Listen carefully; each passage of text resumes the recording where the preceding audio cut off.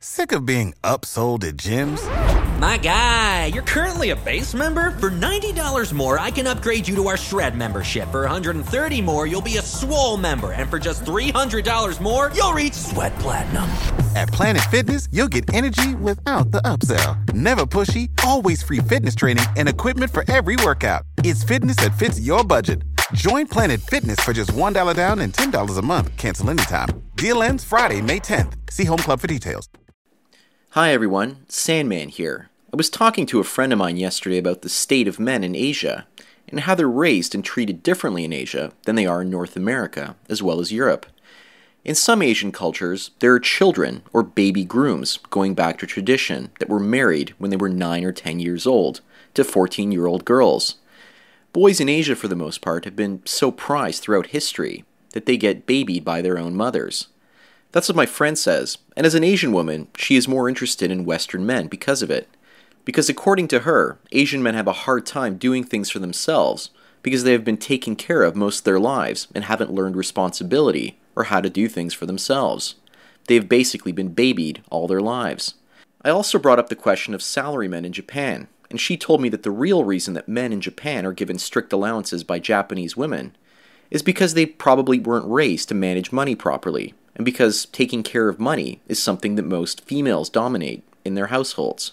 Men were often kept this way so they didn't know how to seemingly do anything for themselves, and the only thing they were pushed to do is work and provide a paycheck, and work from 7 a.m. to 10 p.m. on many occasions. And that's what she told me, and it's that perspective that many of us haven't heard before. The idea of baby grooms is basically insane. Throughout Asian history, men were basically taken as small children and put in with teenage girls to take care of the duties of their mothers as well as the sexual duties once they basically reached their teenage years. And because of this, many men were often very stunted. My belief is that Asian women were basically scared of the power found inside of independent Asian men. And it's like Asian women back then were trying to make sure that men never really had true respect for themselves nor independence. She told me this is one of the big issues that she has with Asian men. Many of them can be emotionally stunted because of that babying that they received when they were children, and many of them can be very loud, obnoxious, and vulgar because they've been spoiled throughout their formative years. Effectively, they're big spoiled babies, and they have to listen to their mothers and wives and achieve at work so that women can continue to spoil them at home. Again, a lot of this is her opinion, but I'd love to hear what everyone else thinks about it. She's fluent in Japanese, and once remembered reading an article from a Japanese newspaper many years ago about a boy in China. I don't have access to this paper, and I tried to find it on the internet so I could verify it, but I never could. Needless to say, the story is pretty crazy. She was telling me about how in China you have 3 chances to get into university, and if you fail at those 3 attempts, then you never have a chance again to take the entry exams. One boy failed at his first attempt, so he was basically preparing for his second attempt. His mother was preparing him food, cleaning, cooking, and making sure he didn't have to do anything for himself except devote himself to his studies. Well, his studies weren't going so well, and his practice tests were basically being done poorly. So one day the mother bursts into the room to see if her son is actually studying. Instead, she finds him masturbating and watching internet pornography. In recent years, the Chinese government has basically started banning many pornography websites. But this was still back in the days when they were still a bit less aggressive. And I'm not sure if this story happened in Hong Kong, China, or any other place, so I don't really know the specifics. But needless to say, the mother was so furious with her son. But in the spirit of doing things for men in Asia, the mother really wanted her son to succeed in school. We have all heard that sons support their mothers in China. So him watching pornography and not passing his exam was a big deal because someday it would probably affect her retirement as well as future plans. So she did the only thing she could think of at the time to both secure her future and his. This is basically the second test attempt that he was doing, and the family didn't have enough money for him to write the entry exams a third time. So what does she do? Well, she decides to have sex with him, her own son. The problem in his case is his sexual frustration. And she hoped to basically solve the problem and get him into school. And that's exactly what happened. He passed his exams and got into university.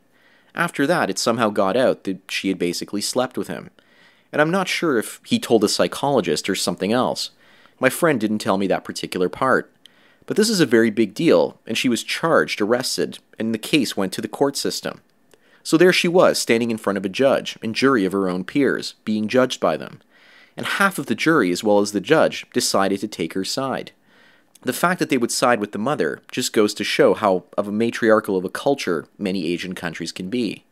If it truly was a patriarchal culture, then would women really need to infantilize men in their traditional mating arrangements? Anyways, now I'd like to change topics to the herbivore man in Japan.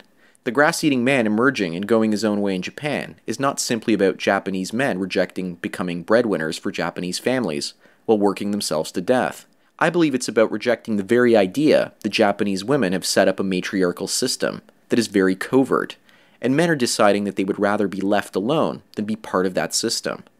It's about Japanese men living for themselves for the first time in their lives, and striking out on their own, even if that means doing menial jobs, eating pudding, and avoiding women. In North America in the last 2 decades, both male and female children have been extremely coddled by their parents. More than previous generations, in fact. And what will probably happen is the rise in the young MGTOW men in North America is probably happening because young men in their 20s remember spending their childhood years and teenage years in different types of baseball practices, to swimming, to school and camp. They never seemed to have any time for themselves and were often rushed by their mothers from place to place for their own good, so to speak. This sounds very matriarchal to me, and it's kind of ironic because when I was a young boy, my mother would do the same things to me. My mother forced me to participate in group activities on weekends that I never wanted to do, and with people that I often hated. 99% of the people in those activities accepted the programming they received. I, however, did not. I've also heard about some Japanese men that won't leave their bedrooms for over 10 years. They are absolutely spoiled by their mothers. But their mothers don't know what to do now that their sons have given up on the natural order of things. They are stuck at home and their parents are paying the bills. I also believe that the division of labor in the household in Asia is far more extreme than in the West. Men work and women have done the household duties and looked after the household finances and functioning for centuries. If Europeans and North Americans feel like they've been stuck in their gender roles over the last few hundred years, then they haven't closely looked at how Asians have lived, or how they've always done things that were expected of them. Just so you know, almost all of the content for this video came from that friend of mine. I can't take credit for any of the content and observations that were brought forth in this video. I think her observations for the most part are completely dead on. She even told me that she thinks the education system in Asian countries is better because kids learn to think, and the hardest part about their education is getting up into the university entrance exams. After that, university becomes super easy. And she says that's why a lot of people from Asia come to North America and are extremely successful, because they get the foundation of education in their younger formative years. That's all fine and well, as long as the educational foundation doesn't include sex with your mother, because she wants to make sure you pass the big test. And I don't think that's what they meant by sex ed in high school. I know I'm being kind of cheesy, but after getting over the initial shock of hearing this story about the Asian mother having sex with her own son so that he could get into university, I now see that relationships between men and women in Asia are completely different than I originally thought. Getting back to the idea of baby grooms and Asians maturing faster, it kind of reminds me of when I was dating an Asian girl from the Philippines back when I was in high school. She came to the Philippines where she had already finished high school, went to the military for a year, and was working in theater as a performer.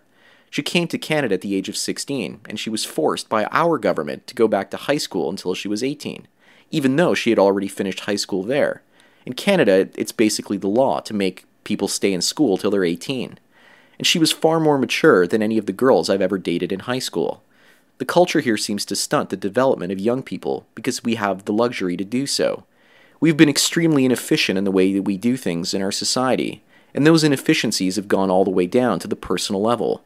All the waste that we create in our personal, financial, and emotional lives is not as prevalent in other cultures and societies.